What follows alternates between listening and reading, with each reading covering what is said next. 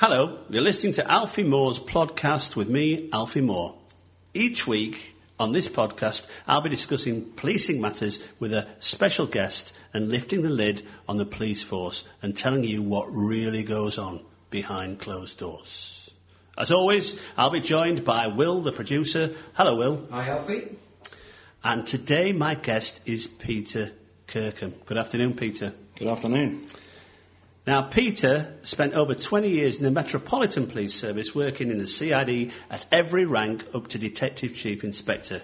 He was a senior investigating officer on the Serious Crime Directorate, which was responsible for investigating murder, serial rape and other serious crimes. So you qualified as a DC, presumably that meant a detective course? Detective Constable.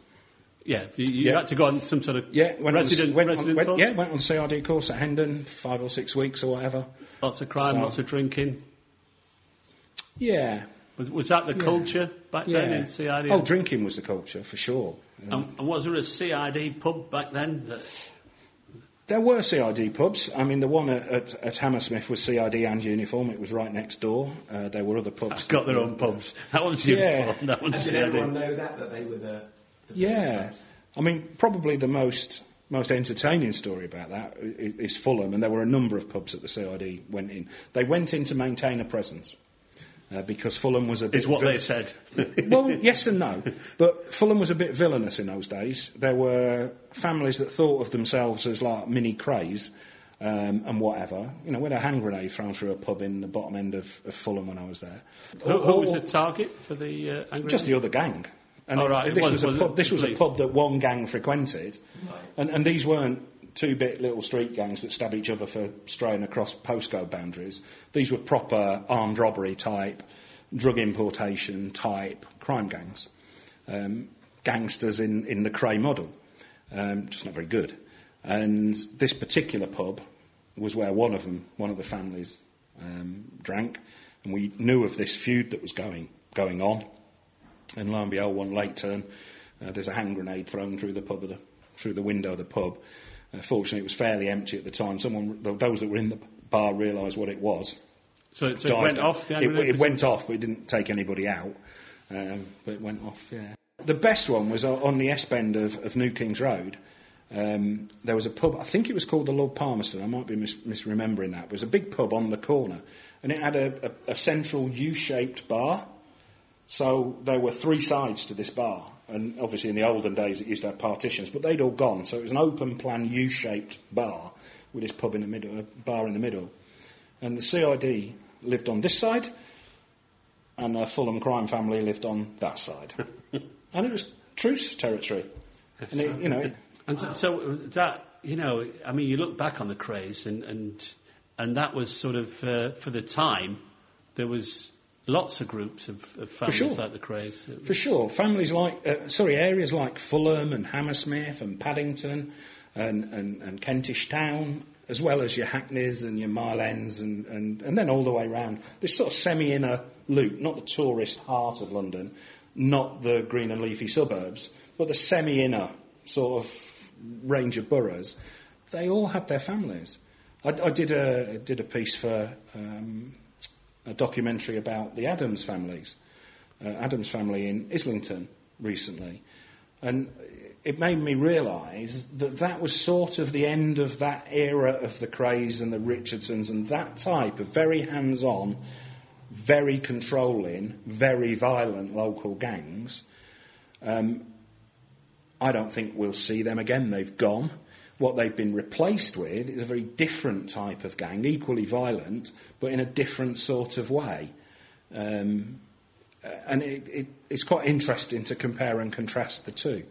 I mean, in the case of the Adamses, they were linked to literally a shootout in the street with a gang that they didn't get on with in Islington. So there was a lot of infighting, gang on gang. There was. And what was the police... perspective on that? Did they get a full investigation? Were we really interested in solving that, or were we happy for them to take each other out? Local police got involved in stuff if it happened in your area. We didn't tend to proactively go after them because we knew they were doing stuff elsewhere. So the local police focus, and I was local police at the time, was very much picking up the pieces of anything that happened locally. So the crime people were not in your own backyard type thing? No, they weren't. You do your villainy out of town, and then you go to your local pub and yeah. you're all right. And it was only the squabbles that usually came to light in one place or the other.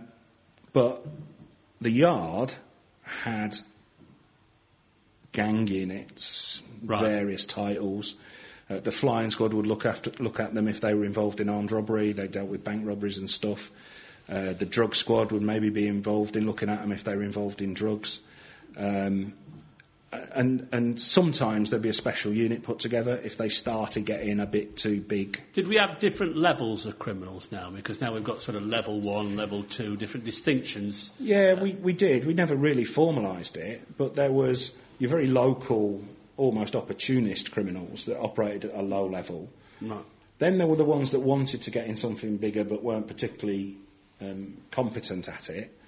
And were quite easy to catch and quite often made mistakes. Unfortunately, they quite often hurt people as well because of their incompetence. And then there were what I'd describe as the professional criminals, organised, who didn't want to get caught and who didn't want to hurt anybody, but they were looking for bigger prizes. And quite often it would be either aggravated burglary or more likely armed robbery. And they were the flying squad were looking at that. Yeah, and then of course there was the regional crime squads as well at a regional level that were looking at. So one way or another, these crime families were being looked at by somebody once they got to that sort of level. Because you then moved, didn't you, into the... How long into your career did you move to before you went to the flying squad? Yeah, well, after a couple of years at Fulham, I got promoted sergeant, went to be a uniform sergeant at Chiswick and Brentford, which was the very next division across from Hammersmith, where I'd been. But it was like brain death. It was bizarre. It wasn't that it just slowly got quieter as you went further into Chiswick. It was like Hammersmith was pretty busy up to the junction of the Goldort Road, and then the other side of the Goldort Road, it was like dead. It was a strange place. And that strange place. Didn't suit you? Steady? Well, I was there to do interchange, and Pace had just come in, so I was a Pace custody officer, and I felt as a CID officer I needed to understand Pace, and I needed to understand Pace So custody Pace was officer. a Police and Criminal Evidence Act, 1984. Massive change. Huge change. Absolutely. In how we did business. Total change. Took a lot of powers away from us and gave a lot of rights to the people. And it tidied things up that needed tidying up, to be frank. It was hard to live through. It made life very difficult in some ways. It made life easier in some ways. So just an example, pre-Pace, no taped recordings. No, you'd interview a suspect. Notes. Yeah, and then go to the pub and make your notes up about what you could remember about what was said. Well, I remember a story about an interview where this old DS takes is sitting in the interview room. The new DC brings the prisoner in to be interviewed. And, he's just getting his pen out and whatever, and the old DS is reading The Sun or something when he comes in, and he sort of folds the paper up, tosses it across to the suspect, and the suspect looks at it and goes, "What's that for?" He says, "Something to read while we do your interview, mate." And, those days very rapidly went after Pace, and it's no bad thing to see them gone. So Pace changed all that, and we had to be much more professional overnight. Yes. Tape recorded interviews and everything. Limits on detention, that was the big one. 24 hours. And that had a major impact. And it also had a major impact. You had to have an independent custody officer. What did we do before we had limits on detention then? Just threw them in the cell and... Until we got round to looking at them. Yeah, I mean, I remember Bit of a change. Being late turn CID on, I don't know, Thursday or something. And the custody... wasn't custody sergeant, it was station officer, looked after the cells as well as the front office and the communications room in those days. Station officer comes in to see me, or comes in to find someone in the CID, sees me, he says, "Peter, can you do me a favour?" I said, "Yeah, what?" He said, "We've had this bloke in the cells for 3 days from that assault the other night." We forgot. You used to forget you got people in the cells. They haven't forgotten about him, but no one's had time to deal with him yet. Have you got a chance to deal with him today? Yeah. And it was for an ABH assault at the Palais. You can see why that had to change, really, can't Absolutely. you? And so it was no bad thing, but it was a bit stressful living through it. So I'd voluntarily done interchange. That ran to 2 years. And then I went to Islington as a DS, did a couple of years there, and then went to the Flying Squad for 5 years as a DS and acting DI. OK, so Flying Squad. Now, the Flying Squad... the Sweeney... The world-famous Flying Squad. The Sweeney television programme, was that set on the Flying Squad? if you're talking about the proper original Flying Squad series with John Thaw and Dennis Waterman, Yeah. Da-da-da. joining the Flying Squad in about 1990 was like walking in to the Sweeney as portrayed. It was recognisably similar. Obviously, times had moved on a little bit, but it was recognisably similar. The dynamics between the squad drivers, who were uniform officers seconded, and the detectives, I was going to say disregard for the rules, but it's more than that. John Grieve, the DAC, had a say-in for it. I've forgotten what it is. But it was pushing the limits as far as you could. Lawfully audacious. Lawfully audacious application so of the rules. As far as you can within the bounds of the law. Taking the view that no law is passed in this country deliberately to assist the bad guys. So if it's getting in the way, and there is literally no way around it, then you probably need to think outside the box a bit. Because it won't be deliberately trying to stop you catch bad guys. And so, lawfully audacious, push it as far as you can. And we only ever find out where the boundaries are if we push it a bit and see what the courts think. And if they say, no, that's fine, push it a bit more. And then you find the boundaries that way. And that's the way the law works in this country. You know, we got on with our own. So what would a jobs. typical day be like then, as you as a DS in Flying Squad back in 1990? The reason the Flying Squad worked well was it, unlike the Regional Crime Squad, it had a crime book. So it had reactive investigations where there were armed robberies committed against their premises, banks, building societies, jewellers, cash in transit, post offices. If there was an armed robbery committed, then it was hours to investigate. Whereas the Regional Crime Squad only did the proactive investigations, which he's busy doing whatever he's doing, so we'll do surveillance on them and then crash their door in at some point. Trouble with that is, if when you crash the door in, you miss the big prize, all that work putting it together has just gone out the window. So we had the reactive bit and we did the proactive bit. If we identified who was doing them, and they tended to do them in series, then we'd get behind them and hopefully take them out on the pavement when they were doing one. That was our MO, our way of operating. We would identify them, we would try and get behind them with an armed surveillance team, and if they did another armed robbery, we would intervene and catch them at it. Dangerous work, though, that is. Hugely dangerous work. Because we didn't have sort of bulletproof vests, stab-proof vests back then, did we? We did, but we tended not to wear them. Very heavy. Yeah, they were very heavy. We always bought the cheap ones, second-hand from somewhere else, that were really heavy. The Germans used to like to sell us second-hand bulletproof vests because they'd have the new lightweight, more expensive one. Who can we flog these to? But we were armed ourselves in those days. We ran our own operations. Nowadays you'd have a superintendent that's no experience of doing armed ops themselves, who's doing this strategic command or whatever, and second-guessing the officers on the plot. So what were you armed with? We had revolvers. They got Glocks. I left on the Friday eventually after 5 years, and they got Glocks on the Monday morning. I said, oh, that's a shame. And I knew one of the armed department instructors, because we used to go for refreshers every few months. And he said, no, it's no coincidence. He said, you were dangerous enough with a revolver. We weren't going to give you a Glock. So just to say, you have a lot of training, presumably, with a revolver, so you don't just give you one and say, you have a play. Yeah, I mean, not by today's standards, certainly not by ARV standards, but we knew we were only going to be doing a fairly fixed set of circumstances. We were either going to be taking them out at an address, so a dig out, which we'd usually use the specialist firearms officers for anyway. Occasionally, if they weren't available, we'd do it ourselves. Or we'd do an armed intervention on the streets. And the sort of rule of thumb we had at that point was, if they've got sort of handguns and shotguns, we'll do it ourselves. If they've got assault rifles and MAC-10s and they are prone to shooting people, then we'll get the armed officers to come with us. Good thinking. That's fair enough. But even if we did, the DI on the squad would run the armed operation. So a typical day on the squad, you might be bank car. You covered the bank car for a week, which was responding, blue light, plainclothes vehicles. You see them all the time now, but we were about the only ones in those days. Blues and twos, plainclothes vehicle, out to report the armed robbery. So the locals would turn up. So do you mean if that's after it's happened? Yeah, at the time it happens, we get called out. Now, there's 4 officers of the squad. Barnes, Finchley, Walthamstow, rig approaching Walthamstow and Tower Bridge. So obviously we had a quarter of London each, so it's quite far to get. And how out often would a shout come in like that? That's an interesting point, actually, because it tells the story about how policing can stop a crime problem. It's a very illustrative point.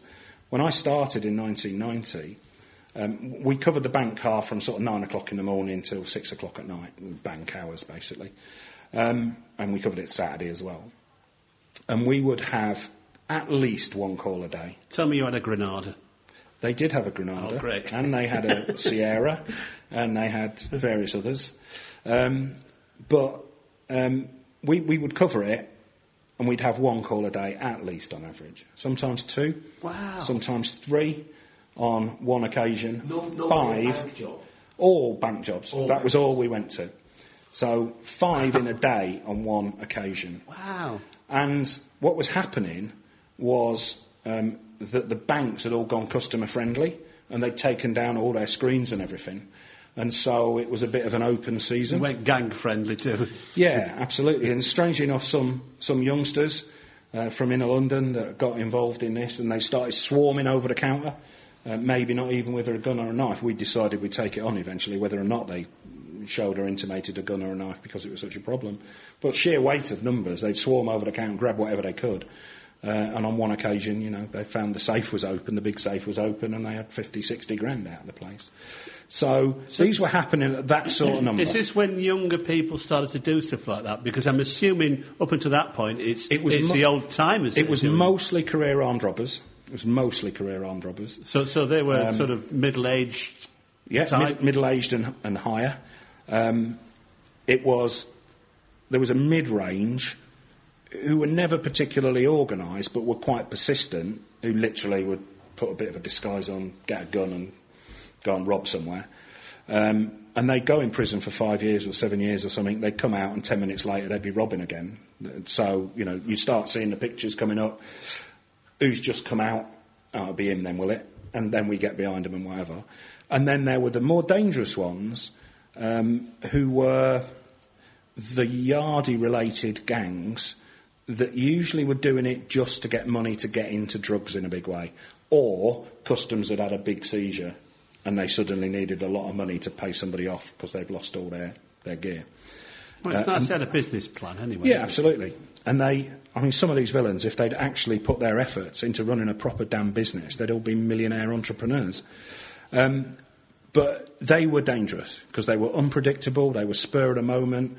We'd be following them round, we'd know what they're planning, and they'd see something on the way there and do it on the spur of the moment. So they were a nightmare. And they'd fire shots, and they used actual force a lot more than the professional armed robbers did, who would show the force, would sometimes fire a shot in the air or something, but rarely even do that. And, if someone grappled with them, they certainly wouldn't be shooting them.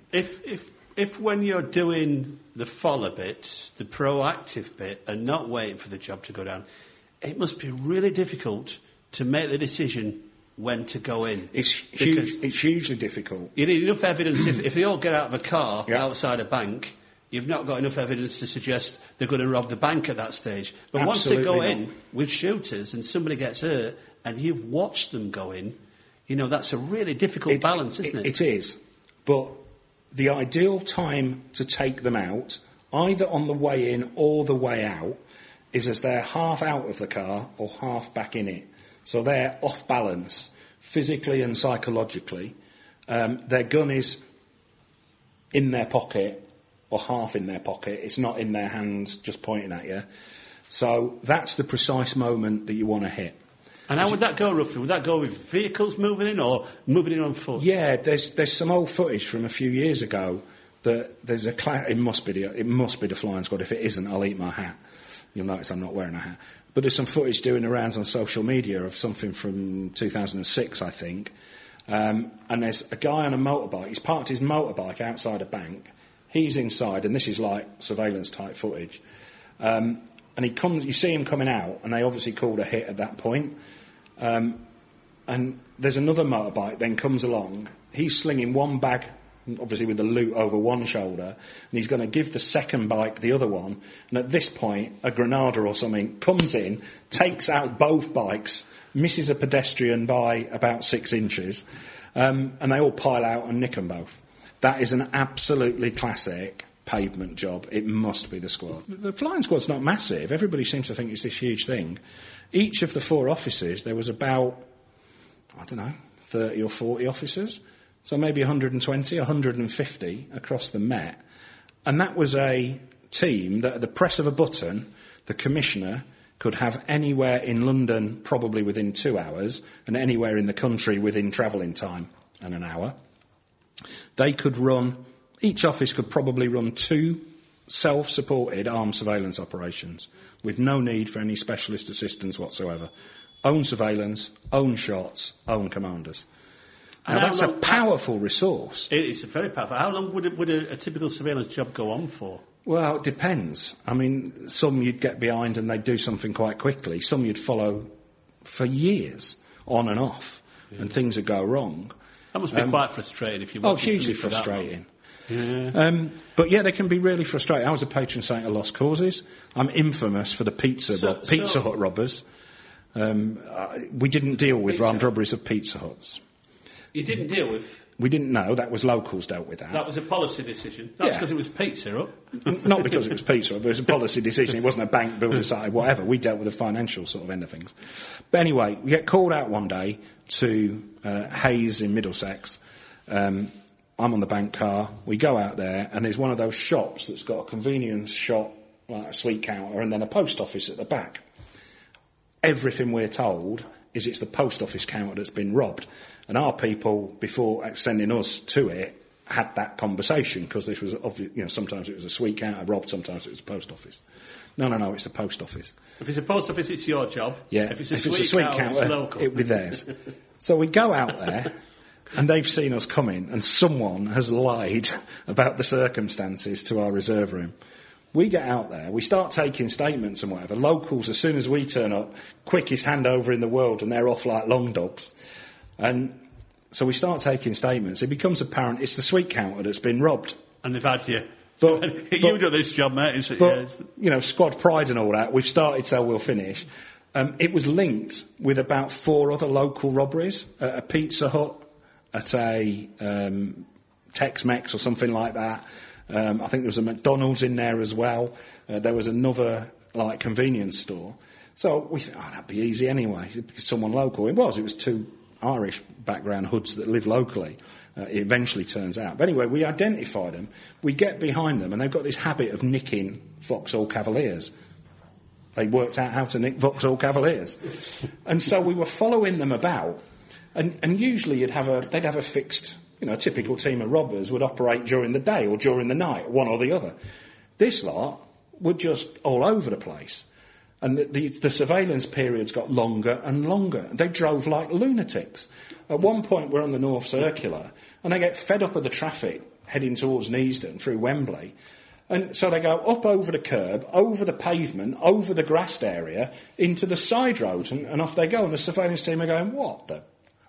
And so, we lose them, we have to go, whatever. Another time they ran out of petrol. Again in Neasden, I don't know what it was, a bit of the North Circular, but they run out of petrol in their stolen Vauxhall. So they push it round the corner, abandon it, nick another one down the road, and off they go again. Everything that could go wrong with this job went wrong. They started robbing, they were going to Broadwater Farm, believe it or not, to buy drugs.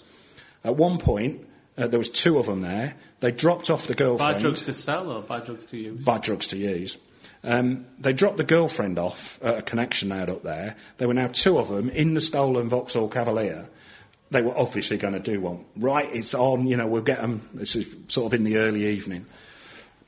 Go to Broadwater Farm, and obviously it's difficult to stay with them there, but we see them park up. One of them gets out. The driver gets out of the car and goes into this address. And we're plotted up watching it, and the other one's sat in the car, and suddenly round the corner come a load of cops. What the hell's going on here? And he's sitting there, and you can see what's going through his mind. Oh, what's going on? And they go to the house that the driver's just gone in, and they're executing a firearms search warrant. And he's nothing to do with this address, just a random visitor almost. So he gets scooped up as well, and it's Friday evening, so we end up ringing. The guy in the car just gets out and sort of wanders off down the road as soon as the coast is clear. We ring up Tottenham and say, who's dealing with this job? Get hold of the people dealing with it, it's the local crime squad. Tell them the story. And they say, do you want us to sort of like... He's obviously nothing to do with this. We found a sawn-off shotgun buried in the back garden. It's obviously nothing to do with him. Do you want us to expedite getting him out? No, we don't. We want him kept in custody for the weekend, so at least we can have a weekend off, knowing they're not going to be up to anything. And eventually... And you've got a case, and you've got enough files stacked up to well, we've got bits and pieces, but... You know needed what to the jury's a like. Yeah, absolutely. And so CCTV wasn't very good in those days. We got bits and pieces, but not very much. Got a few forensics. DNA was in its infancy, so we didn't have any DNA. So they eventually do a job in Green Lanes, Palmer's Green sort of area. Unfortunately, there'd been a bit of a loss, and then everybody's scrambling together just as they've done it. And it's another pizza place. Don't know what they had about pizza places. Wasn't a pizza this time, it was a local one. But they do this pizza place, and they come out, and the team are just sort of getting there. And so one of the gunships tries to sort of do a bit of tactical contact. So what was the MO then? Walk in, were they armed? Knives Walk usually. in, pull a knife. Yeah. Sometimes they'd even use the pizza cutters. The one in Palmer's Green, they just picked up the pizza cutter and threatened them with that. Don't even bother bringing your own weapons. And what were they getting? A few £100 here, a few £100 there. 1,000 maybe at maximum. But, like I said, disorganised, unpredictable, more dangerous offenders than the professionals that were getting lots of money. Anyway, they come out, stolen Vauxhall Cavalier as usual. Gunship tries a bit of tactical contact. All it succeeds in doing is spinning it in the opposite direction. It's often running down a side street. Everybody scrambles to try and find it. It's found abandoned at the bottom of this side street, dead end with the North Cirque, where there's a underpass underneath, so we've lost them. So we scoop up all that and say, right, they're going to be back home to this place in Hayes. So we get back to the place in Hayes, plot up all around it, a bit of a loose one. What are we looking for? A Vauxhall Cavalier. It's almost guaranteed. Lo and behold, someone's spotting on the North Circular says, I think we got one coming towards you. It looks like them. Lo and behold, it is. So they circle a bit, see if there's any sort of attention and whatever. Don't see us at all. Park up, go in. So we give them an hour or two to settle. The lights go off. We call up SO19, the specialist firearms lot, because at that point they were meant to come and do dig-outs for us. They were all tied up with some saga in central London and said, you only have to do it yourselves. So we've got intel that they've got firearms or not? There'd been a firearm at one point, but it was usually knives that were seen and whatever. I think a firearm had been seen on one occasion, but not fired.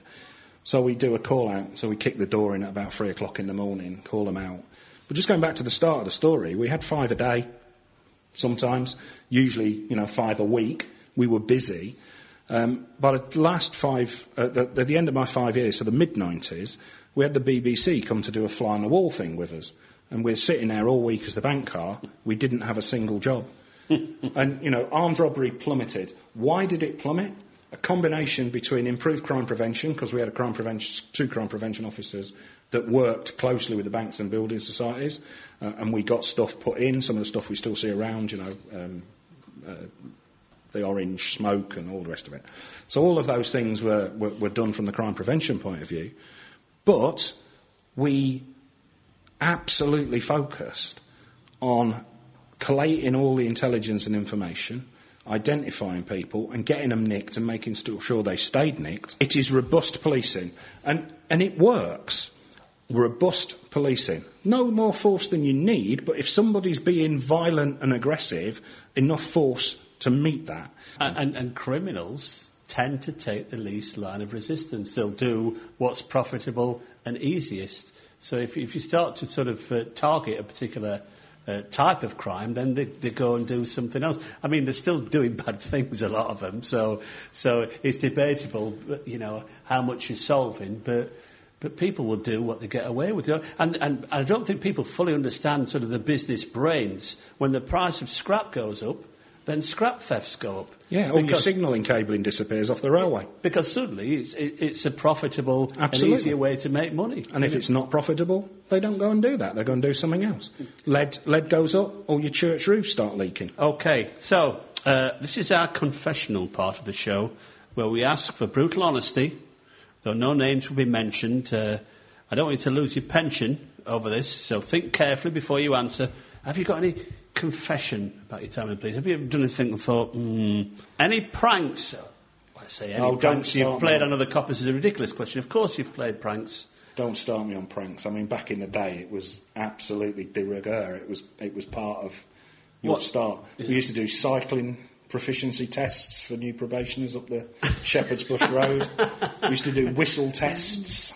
I always found it a great shame when they put microphones and CCTV in police stations and down the cell block, and we were really in uproar about this, and people said, it's because you can't beat up prisoners anymore. No, it's because we can't behave like children anymore. No, because we're being filmed now. Absolutely.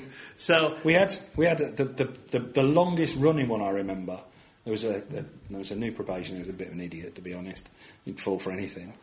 But they did you could fake a teleprinter message by typing the keys on it as if you were sending it, but you typed as if it was arriving, put it on the teleprinter pad in the comms room.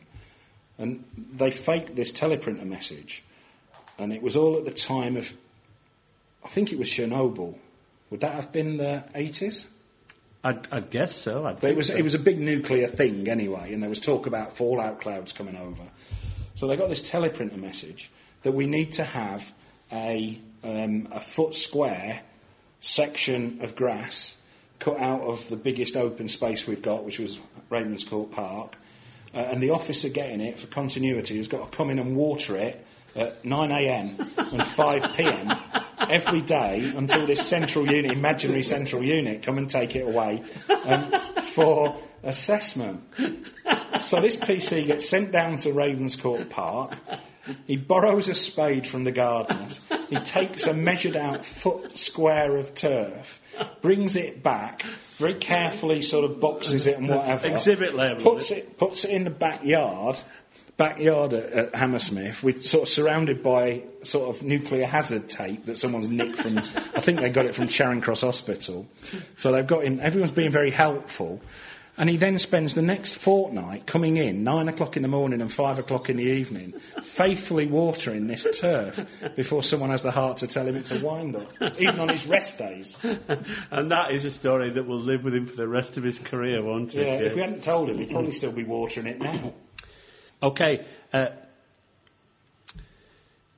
You'd like us, the police, to concentrate on our own area of business by what you've told me, and not do things outside of our traditional policing arena. There's talk of there's been talk for several years, people ask for a royal commission to ascertain what the job of a police constable is these days. There's no sign of that on the horizon, but I understand that you're keen to develop a think tank to take policing forward. Just tell us very, very succinctly about what your plans are. There's a gap in the market. Nobody seems to be arguing for better policing, a campaign for better policing, a campaign for real policing, if you like. Nobody seems arguing for that. It needs to have some sort of research, analysis, report writing, that sort of thing. I'd love to do it. I can't do it because I've got to earn, a living. You've got to earn a living. So I tried. There seemed to be a lot of support for that in my Twitter life. I tried to launch True Blue Line UK, hashtag True Blue Line UK on Twitter and elsewhere. Tried to crowdfund it. Thank you to everybody that chipped in, but we made $3 or $4 over a couple of years. And, if every cop gave £1, that's 120 grand. £1 per year from each cop, 120 grand. How much good damage could we do to the politicians that are destroying policing?